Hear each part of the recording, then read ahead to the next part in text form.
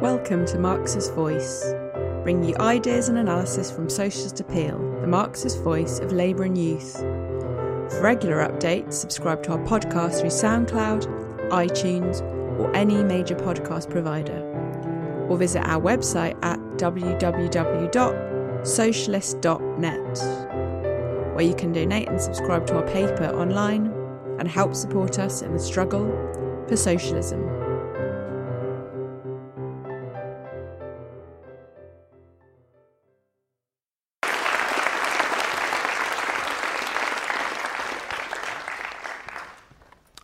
Well, comrades, it's great to be back, as they say. I think that short video gave you a glimpse of what we did, and a glimpse of what's going to happen in the coming period. But before I begin, I'd like to perhaps say that, well, I didn't fully appreciate how mad really the Tories were. And I've said this quite often, that they are quite mad. But when I saw Rishi Sunak, the Chancellor, give his budget speech on Wednesday and referred to a new era, an age of optimism. And when you think of the enormous plight facing the working class at the present time, you can see what contempt these people have for the lives of ordinary people. Of course, if you were a multimillionaire, which Sunak is, then probably you could have some optimism for your own bank balances. But for ordinary people, for working class people living in the real here and now, then obviously it's a different picture altogether. They're facing a very hard life, which is about to get much harder. But the idea that this is an age of optimism. On the contrary, it's an age of convulsion, an age of turmoil, and an age of crisis, particularly for the working class. And this will intensify because it's rooted in the impasse of capitalism in Britain and internationally. Now, we've been told that we're in a period of recovery, and we can accept that. After all, we've gone through the greatest and deepest crisis of capitalism in the history of the capitalist system. Obviously, you can't keep on going down and down and down. There comes a certain point when you do reach the bottom, and there's a bit of a bounce, if you like. A recovery takes place. The fact is, if there's going to be a recovery, knowledge is not the issue. For many workers and many people, it'll be what kind of recovery are we going to face? And if you remember, after 2008 and 2009, when we had a deep slump, we had 10 years of recovery, 10 years of austerity, 10 years of attacks on the working class. In other words, it was a recovery at the expense of the working class. And this is, in reality, the nature of the recovery that we're looking at the present time. Of course, we know that the pandemic itself, which has been horrific in Britain, with 50,000 people dead, mainly as a result of the policies and inaction of the Tory government, it must be said. But this has certainly compounded the crisis of the capitalist system. But also, it reveals the rottenness of capitalism. It shows that in a period of danger, of difficulty, the capitalist system is incapable of measuring up to what needs to be done. And of course, we can see the supply chains around the world, the arteries of world capitalism, have come to a practical standstill. They've been disrupted big time, from America to Germany from Britain to South Africa, everywhere. There's a complete dislocation of these supply chains. And this is a reflection, as was pointed out, of the anarchy of the market and the anarchy of the capitalist system. They're incapable of developing resources in order to be used in a rational fashion. The whole basis of capitalism, as we're aware, is based on the maximization of profit and of greed. Things that are celebrated by the Tories. They believe that they motivate the system. In fact, it shows how, if you like, what the situation we are today. If we have to rely on such pathetic means in order to see us through. But of course, the capitalist system is not interested in the long term. It's interested in the short-term gains that can be accrued. And the shorter, the better. Therefore, the whole system is based upon hand-to-mouth, day-to-day existence, without any planning for the future, any meaningful planning. On the contrary, it's epitomized by the idea that they introduced some years ago of just-in-time production.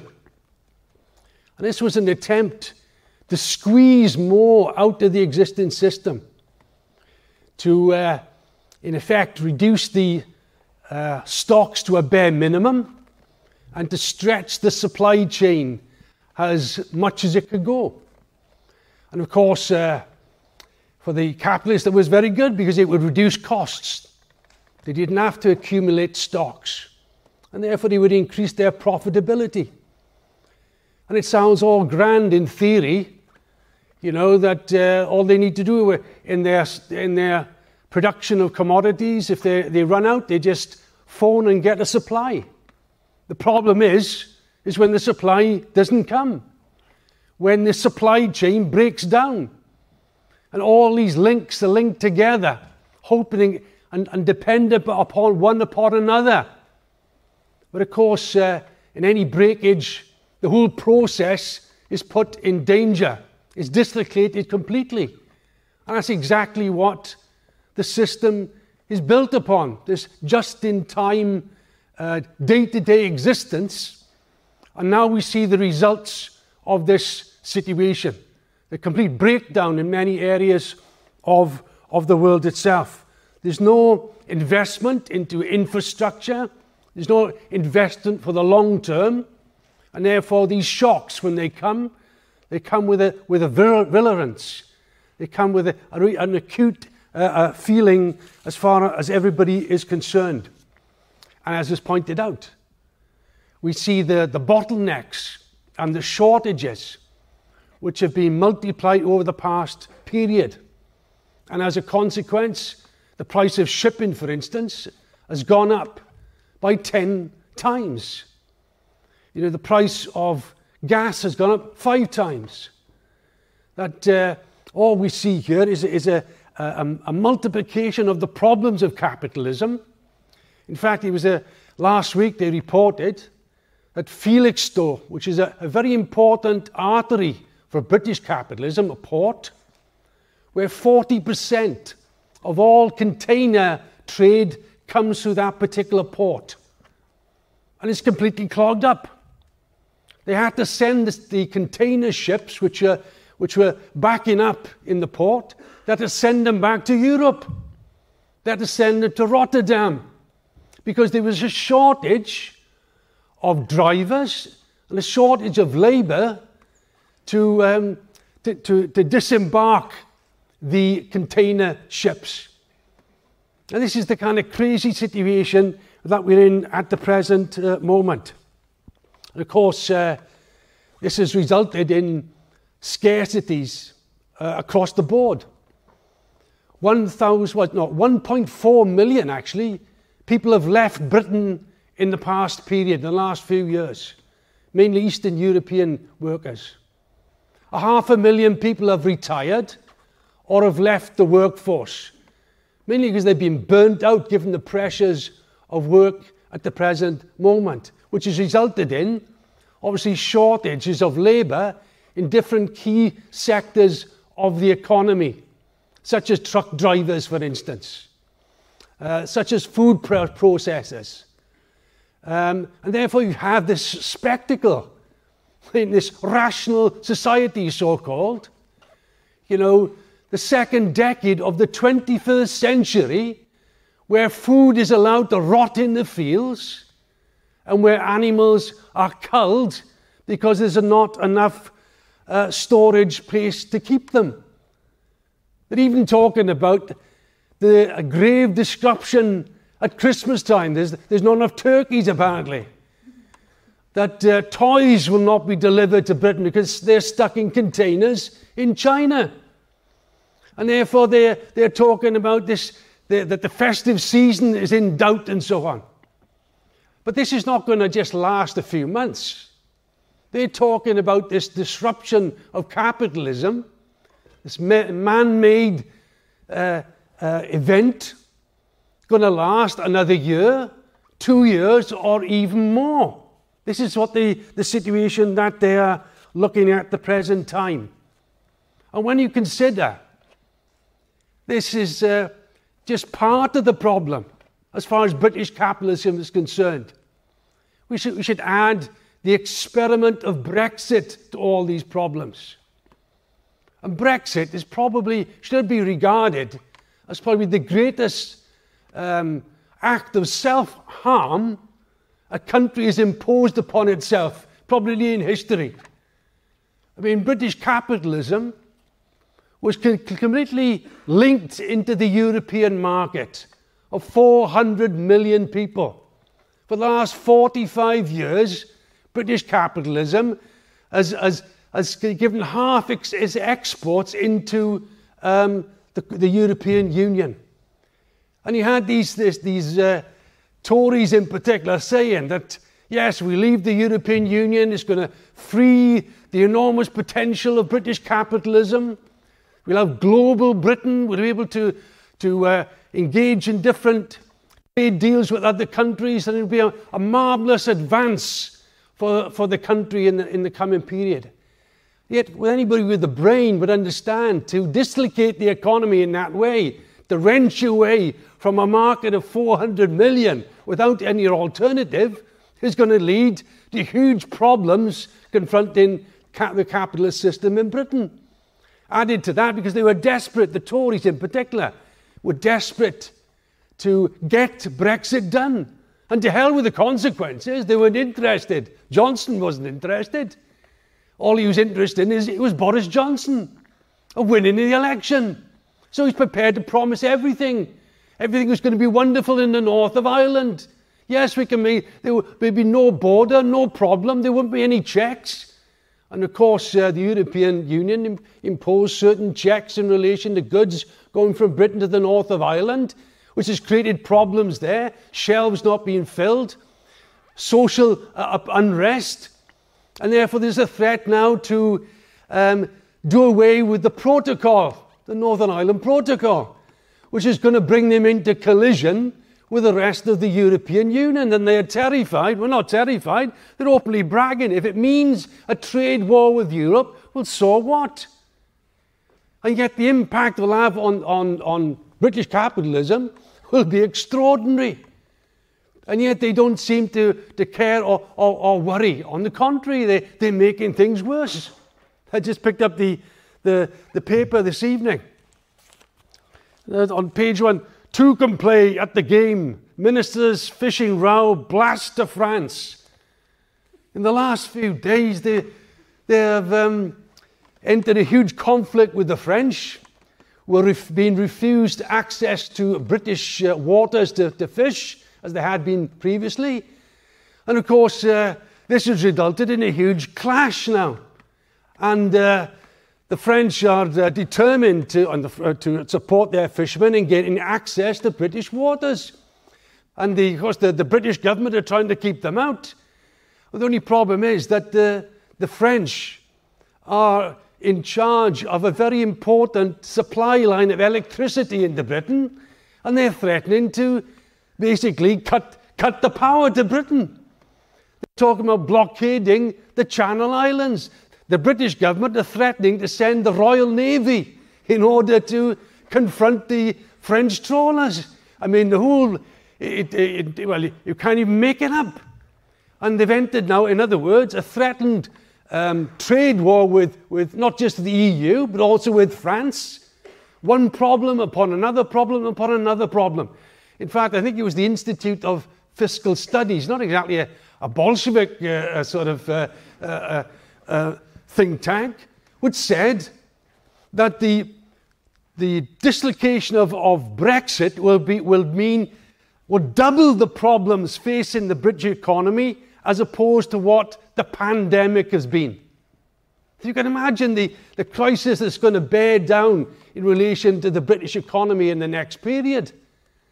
And of course, the consequences are going to affect the lives of the working class.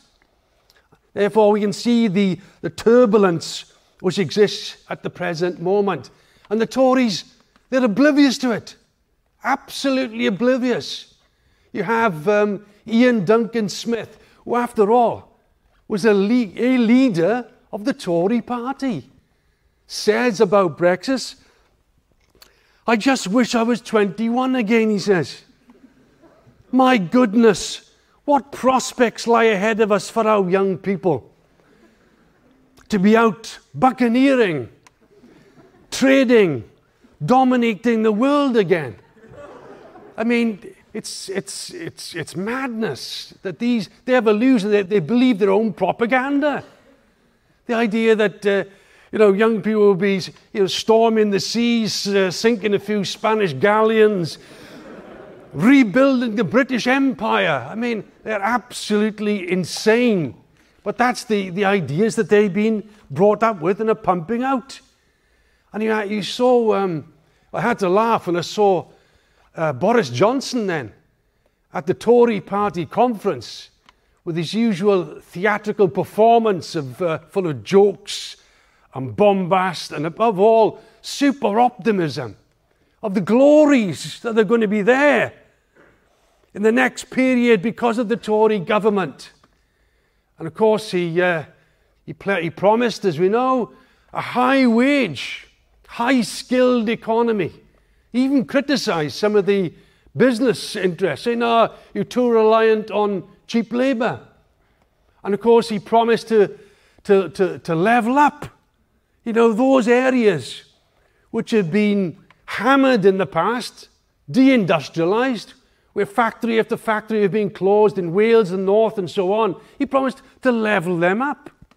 Well, of course, what he forgot to mention, it was the fact of, it was his beloved Margaret Thatcher and the Thatcher government that actually began the deindustrialisation and the closure of large sections of British industry. They were quite content to carry out the destruction of the coal industry, of the steel industry, of shipbuilding, of manufacturing. In fact, I remember at the time there was a quip going about that Thatcher had destroyed more industry than Hitler's Luftwaffe in the Second World War. And there was a grain of truth in that. Whole swathes of industry went to the wall without any alternative. And therefore villages and towns were left to rot under the Tory government and the crisis of capitalism. And all they were doing, by the way, was trying to turn the British economy into a low-wage economy based on service industries in order to revive the profitability of British capitalism.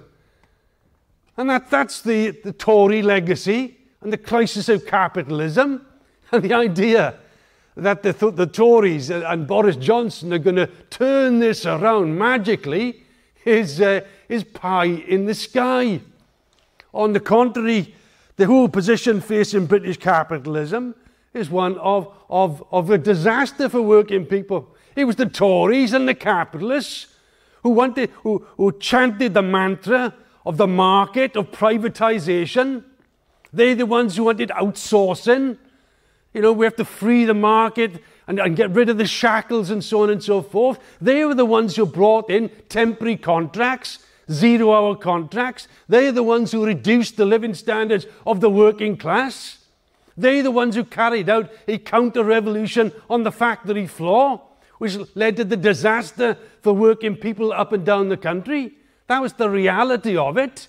And of course, they did it in order to prop up an ailing British capitalism. But of course, they did increase profitability. It is true, profitability did increase, but didn't solve the problems. We still have the powerless nature of British capitalism, even at the present time.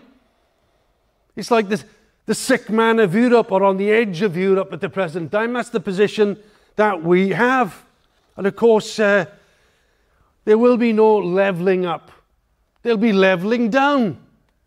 There won't be any increases in wages for the working class, real increases.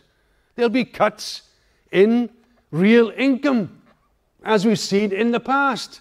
The last decade of coalition Tory Liberal government as well was a decade of cuts of real wages of the British working class.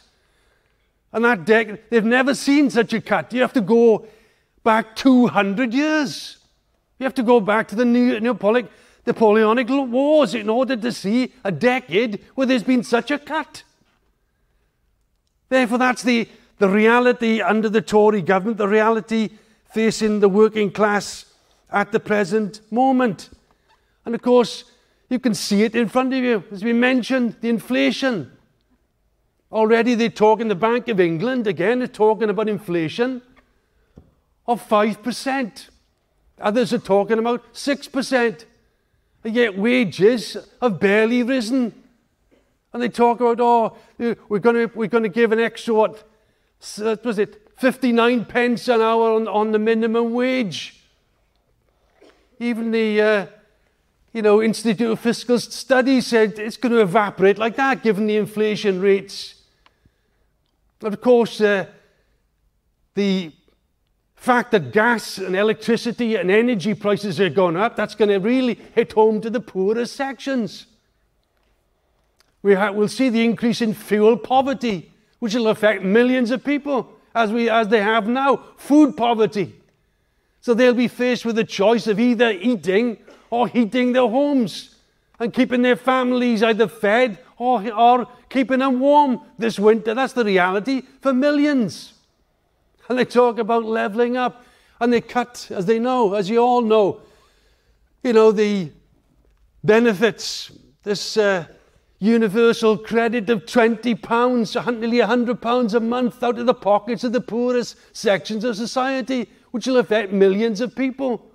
And again, that's the reality of life facing our class at this present time. And therefore it is, yes, a cost of living disaster for many people. And therefore, what we have to understand that, yes, the situation is not improving, but on the contrary, is deteriorating. The idea of optimism, where does that fit in to the lives of ordinary people? And incidentally, it's just worth, as an aside, just recognizing the fact it wasn't so long ago that the reformists were laughing at the Marxists, that we were out of date. These ideas didn't reflect reality. The class struggle is out of date. What are you talking about? Crisis of capitalism. They had a big laugh about that. But who's laughing now? The reality is that British capitalism had the deepest crisis for 300 years. 300 years. A 10% fall in GDP in 1 year. Unprecedented. And that's, again, an indication of the powerless nature of British capitalism. Of course, we have COVID, which has compounded the problem. But of course, then all these free marketeers rush into the state to get bailouts and handouts. How wonderful the market is, but once it's in difficulties, they demand that the state bails out the market. That's the whole basis of it. And they did it in 2008, 2009. And of course, we were then asked to pay the bill. And that's why you've seen the amount of borrowing going up. to a level of £260 billion, and an astronomical level in peacetime. The national debt is over 100% of GDP because of the bailing out of the capitalist system of big business. And yet, who's going to pay the bill? I think Sunak, I had a quote from him somewhere, "The road ahead will be tough," he says. Yeah, well, tough for whom? Not tough for the billionaires and the millionaires, that's for sure. After all, they salted their money away in the, different islands, and the bank accounts where it can't be looked upon and seen upon. And all this has come out in the Pandora Papers of all the intrigues, and we've only seen a little bit of it, of how they basically salt away their wealth in order to avoid taxes. But of course, with the working class, they will get hammered as they have been hammered in the last 10 years. So that's the real life for the working class, one of extreme difficulties, and therefore there's no, as you would expect, there's an enormous amount of anger and bitterness in society as a consequence. The idea of optimism and happiness, that's out the window for millions of working class families at the present moment. Of course, this whole position is building up. It's like a pressure cooker.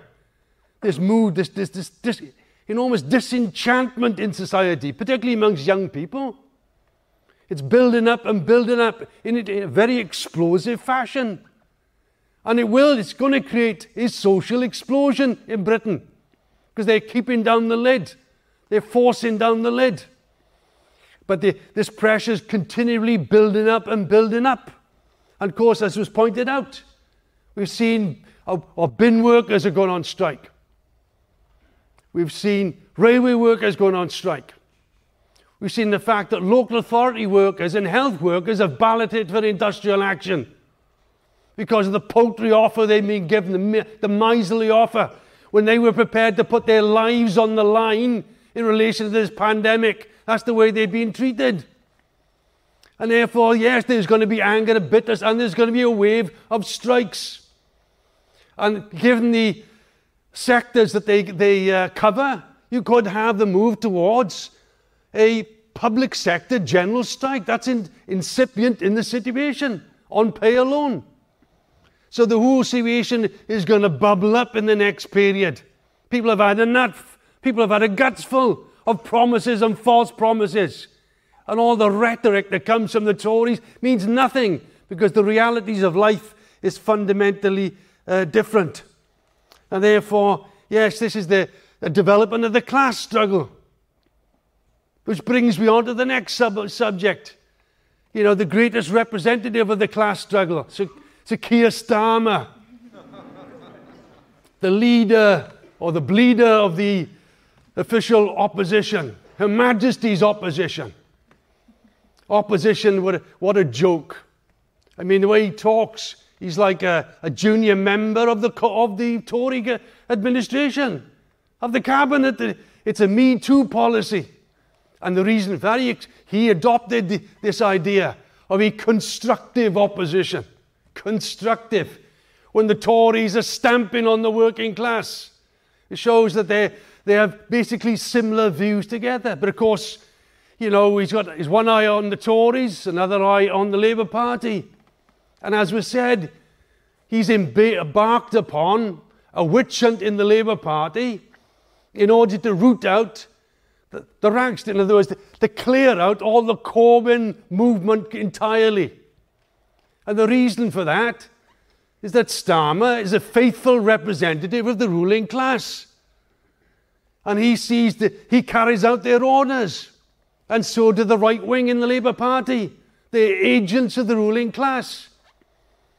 And the ruling class had a big fright in 2015 when they lost control over the Labour Party. In the past, when the right wing controlled the Labour Party, it was fine. In fact, when the Tories weren't doing too well, bring the Labour Party to power, let them solve the mess, clear up the mess, and pave the way then for another Tory government later on. It was like musical chairs. And there was a certain stability for capitalism, in this tweedly-dum, tweedly-dee kind of situation until 2015, and Corbyn wins the leadership of the Labour Party. The Labour Party then is transformed by hundreds of thousands of members joining. It's shifted to the left. It terrifies the ruling class.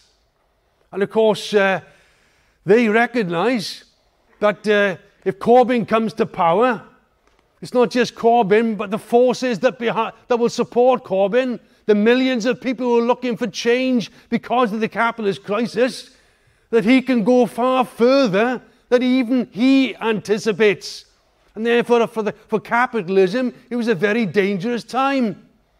And therefore, they saw the need to destroy the Corbyn movement. They weren't going to give up because they had the agents in the Labour Party, in the parliamentary Labour Party.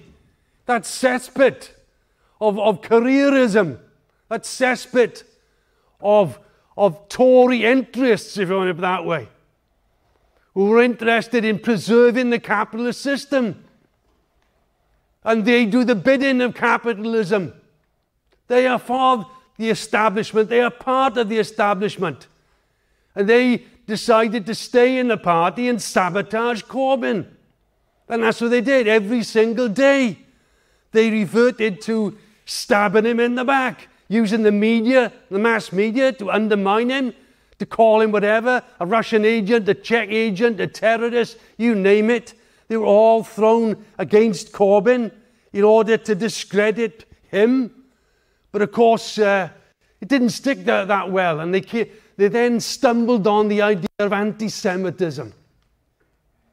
And they saw that began to have an effect. And they thought if they could throw more muck against it, some of it will stick. But instead of the left leadership fighting back and exposing what was going on, they retreated. And that was fatal. And we have to learn the lessons of these mistakes that were made. Our task as Marxists is not to prettify the situation or brush, the problems under the carpet. We have to learn the mistakes that were made. And the fundamental mistake was not moving to get rid of the right wing when they had the opportunity.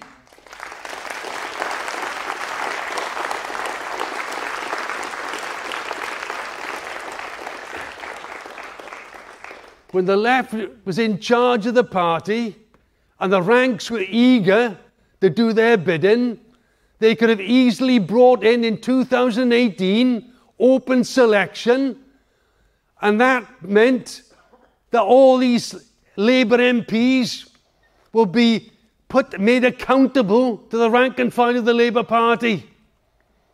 And if they had done that, they would have got rid of them. A lot of them would have split from the Labour Party, like a handful of them already did. But the point is that the Corbyn leadership, unfortunately, and the advisors to Corbyn gave the wrong advice. They said, no, go easy, don't do that. Why? Because you'll provoke a split. And we mustn't have a split because it would endanger the general election. And therefore they tried to cool things down.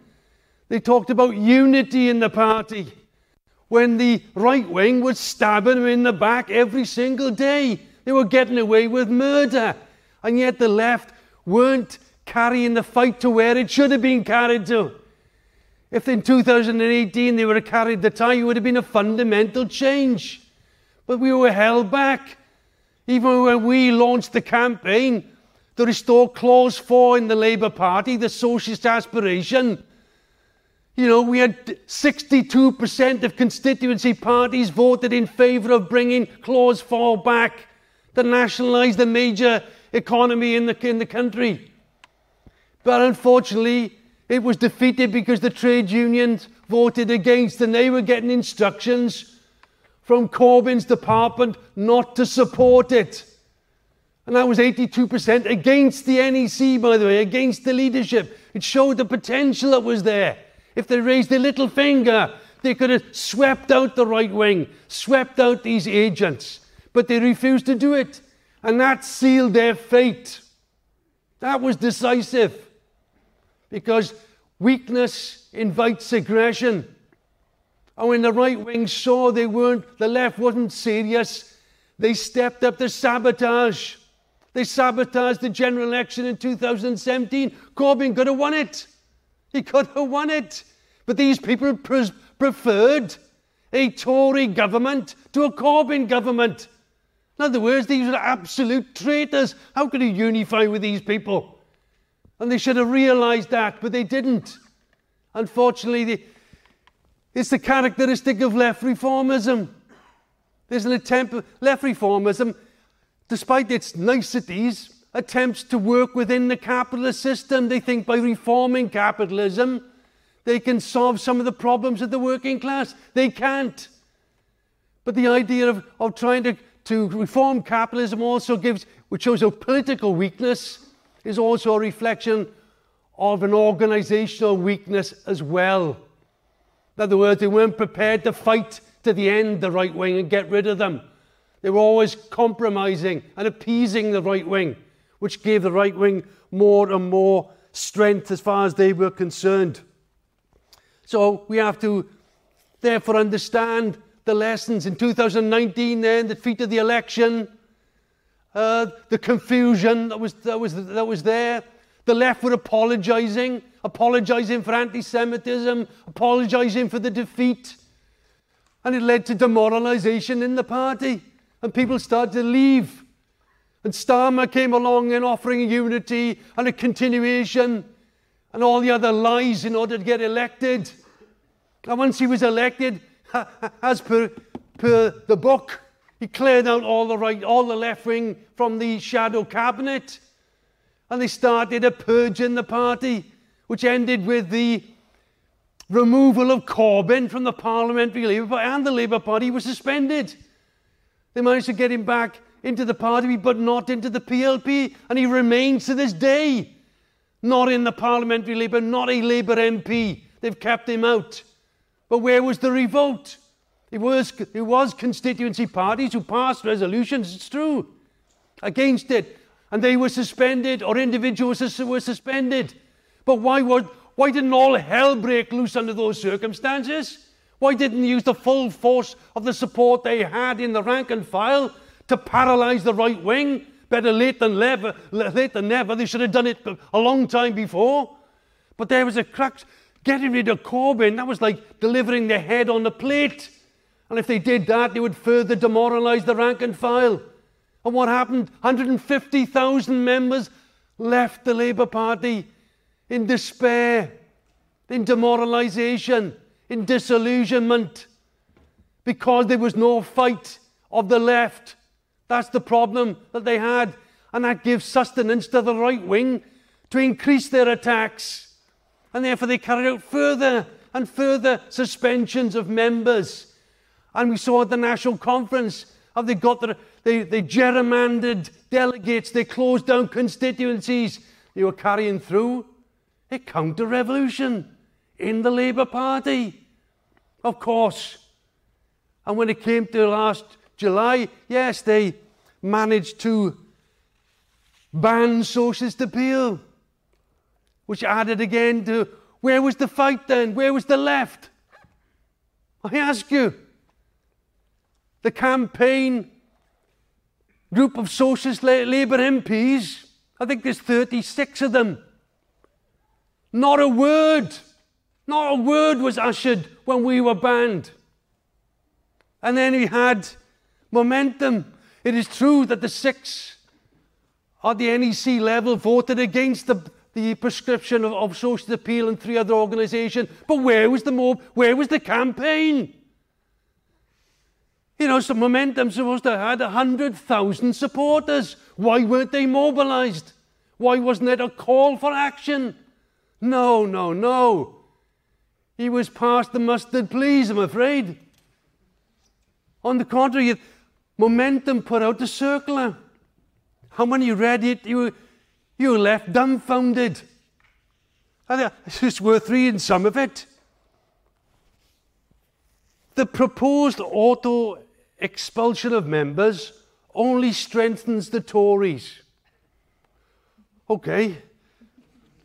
The Labour Party has always been a home to a wide range of political traditions.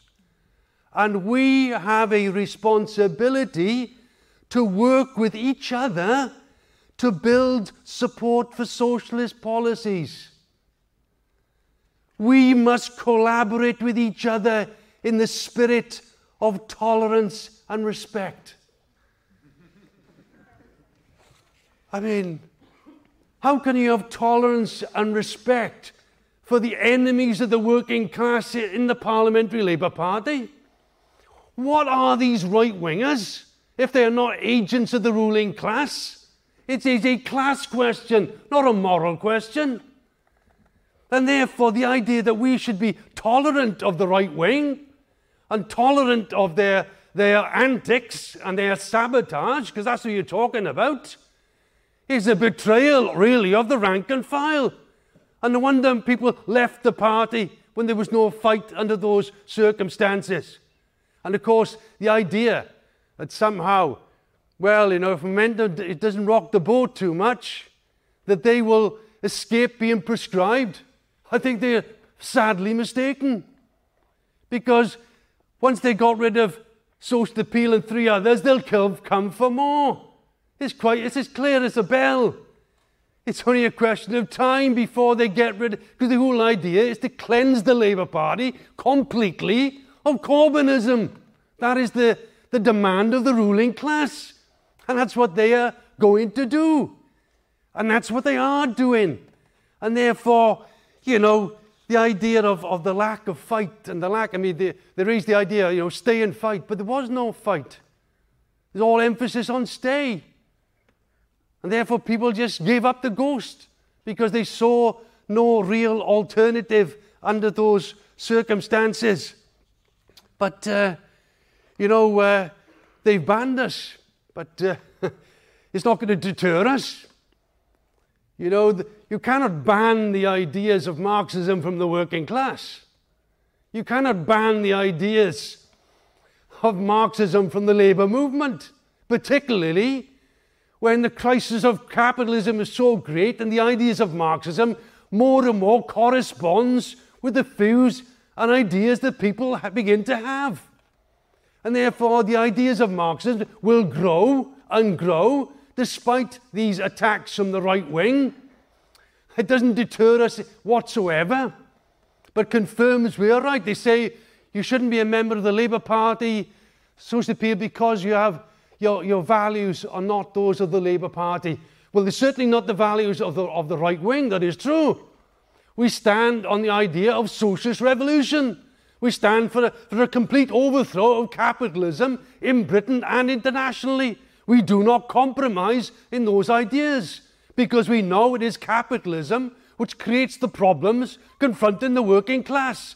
And therefore, that's our position and that's where we'll stand. But these ideas will resonate. Because of the crisis, the right wing defend capitalism. The only problem for them is that capitalism is in deep crisis. It cannot no longer it cannot deliver reforms. Or if it is, they give with one hand and take with the other. In other words, there's no lasting reforms under capitalist crisis. The right wing will therefore crumble because they cannot deliver anything for the working class. But the working class will not now be looking towards the Labour Party as they did in the past. They look towards the industrial front. They have to fight the fight on the industrial plane. They have to take action in order to preserve their living standards in that field. And we will be with them. We will fight with the working class. We will show that our ideas also correspond with their needs as well.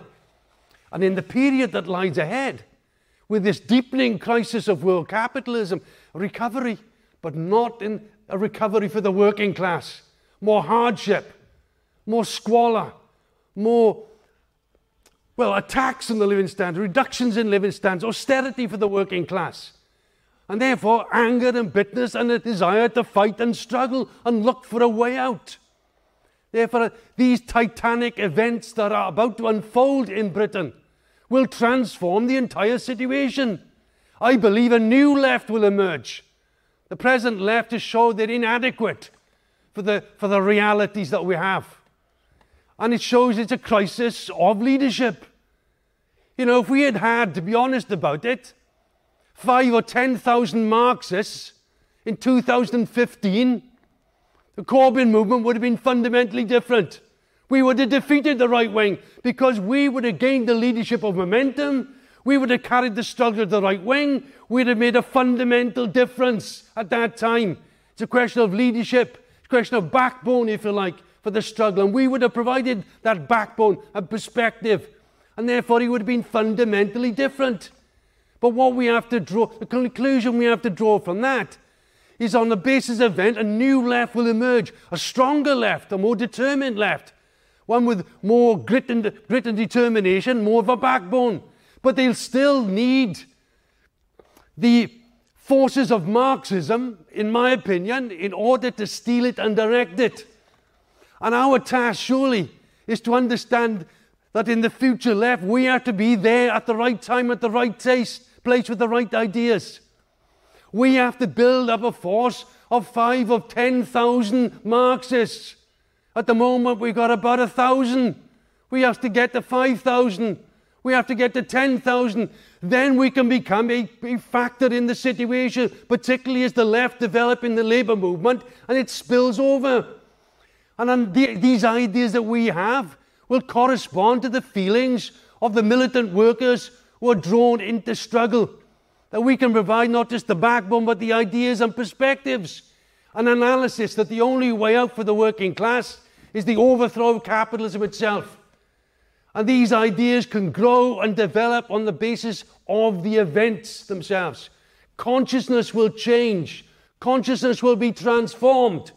And the ideas of Marxism will become more and more attractive as a consequence. And therefore we say to the comrades who are not members of Socialist Appeal, join us. If you're prepared to make that effort, those sacrifices for the future and the future success of the British Revolution, because that's what you're talking about, as part and parcel of the world revolution, then join us in the fight. And those comrades who are comrades and members of the Socialist Appeal, step up, I say.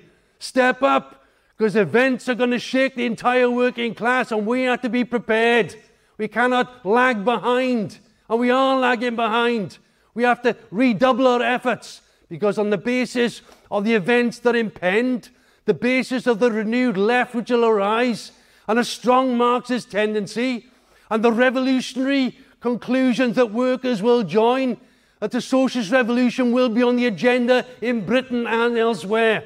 And with the correct leadership, it can be a successful revolution. But that depends on us, no one else, comrades. So our task is to build the forces of Marxism, prepare for the future, to lead a successful revolution in Britain as a stepping stone for a successful world revolution in the coming period.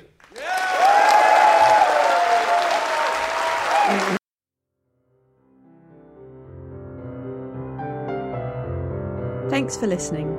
We hope you enjoyed this episode of Marx's Voice. You can subscribe to our podcast through SoundCloud, iTunes, or any major podcast provider, or visit our website at www.socialist.net. And if you're able to, please donate or subscribe online and help support us in the struggle for socialism.